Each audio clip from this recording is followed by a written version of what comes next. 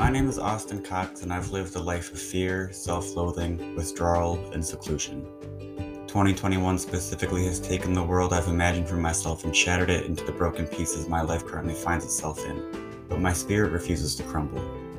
With this series, I'm planning on making fun of myself and learning to love all the weird idiosyncrasies that make me the lovable little crabby boy that I am. I refuse to let the darkness of my depression and anxiety erase the bright light that is my heart, or dull the diamond-like gem that is my mind.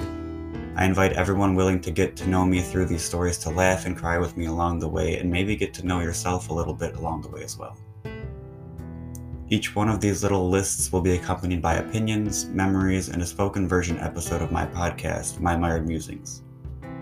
If at the end of the day this is for my own amusement and to keep my mind busy, so be it. But I hope you'll find a part of yourself within these stories as well. As I always say, in a cold and dark world, we are each other's warmth and light. For the first time in my life, I plan to be that light for myself first and give myself the love I give to others, as we starts with me.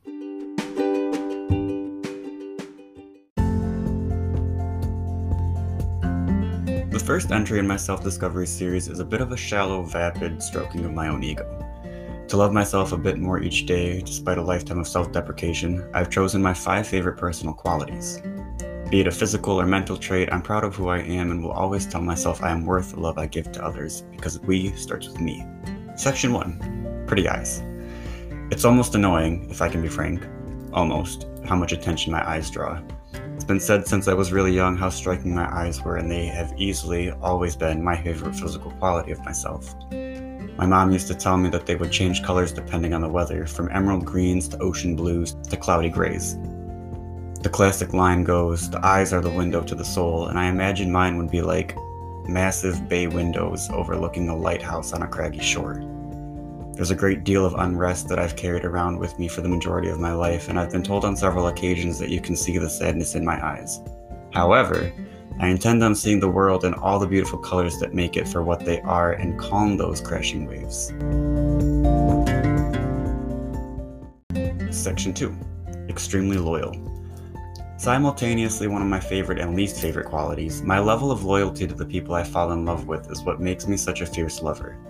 I'm not deluded to the fact that it comes across as smothering and has led to the end of my most recent and significant relationships, but I still believe that this quality is admirable and what I hope to refine to not be so smothering. From wanting to do nothing but spend my time with that one person, to my mood completely flipping to match theirs, to absolutely despising someone who upsets them even on a minor level, I have a tendency of unintentionally being overbearing to my significant other.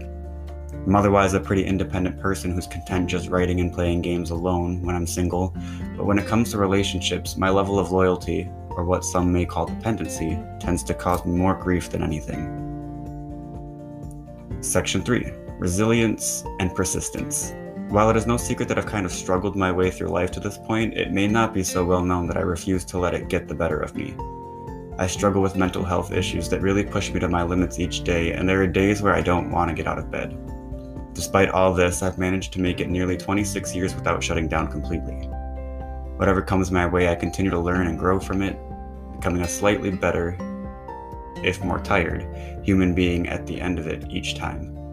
Life is a constant uphill battle, and on some days our loads and burdens get a little too heavy, but as soon as you let your knees buckle, you slip and you have to make up that lost distance. My ability to continue on and make 3 steps forward for every 1 back step will see me as a stronger person on the opposite side of it. Section 4. Great conversationalist. I'm gonna be real, I've always hated talking. It's so draining speaking and taking in the feelings of a conversation with anyone, especially when emotions are heightened. I hate confrontation and debating and the feeling of anger, giving or receiving it, but I love connection. It's the best feeling in the world to be able to hear someone's feelings out and come out of the exchange with a better perspective on the world for it. Some people make this extremely difficult, but those that are pleasant enough to engage with make it all worthwhile. In recent years, the stone walls of my Cancerian shell have begun to crumble, and I've discovered just how good I am at holding a conversation. I may not always be the most exciting and contributive to a discussion, but I thoroughly enjoy hearing someone out and getting a better understanding of their thought process and headspace. Nothing gives me greater pleasure than watching someone explain their passions, and I believe that we, as human beings, owe it to each other to grow and communicate our opinions to fully grasp what the world is about, and there is no better way to do that than patience and conversation. Section 5. Hopeless romantic. God, I love love. I've never seen a healthy relationship in my entire life in person, and I crave affection and romance above all else. I've been surrounded by toxic marriages and couplings since my infancy, and have always been so emotional at scenes where love flourishes on screen, wanting that desperately for those around me and myself. The thought of coming home to a partner and holding each other, listening to soft music with candlelights and rose petals on the bed, talking over a dinner we cooked together, and cuddling on a couch while watching whatever we want until we fall asleep holding each other. I completely lost train of thought, and this is the marathon of run-on sentences, but I just want that so bad.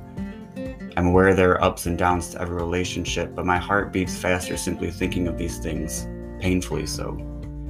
I almost had it once, but as we'll find out through these next few entries in the self-discovery series, I still have a lot of personal healing and growth to manage before I truly settle into the life I've dreamt of.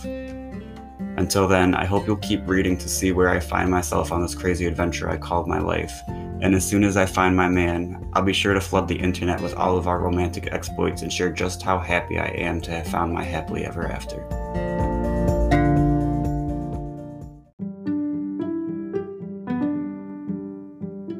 Hey there, it's me Austin here, thanking you again for trekking through this mired musing. I hope you enjoyed it, and if you have any comments, concerns, or critiques, feel free to email me at austin_cox12@yahoo.com, or follow my Instagram, Austin with 3 underscores, Cox. I'd love to hear your story and interact with you in any way you're comfortable. Thanks again for listening, and as always, there's nothing quite as tasty as a good story.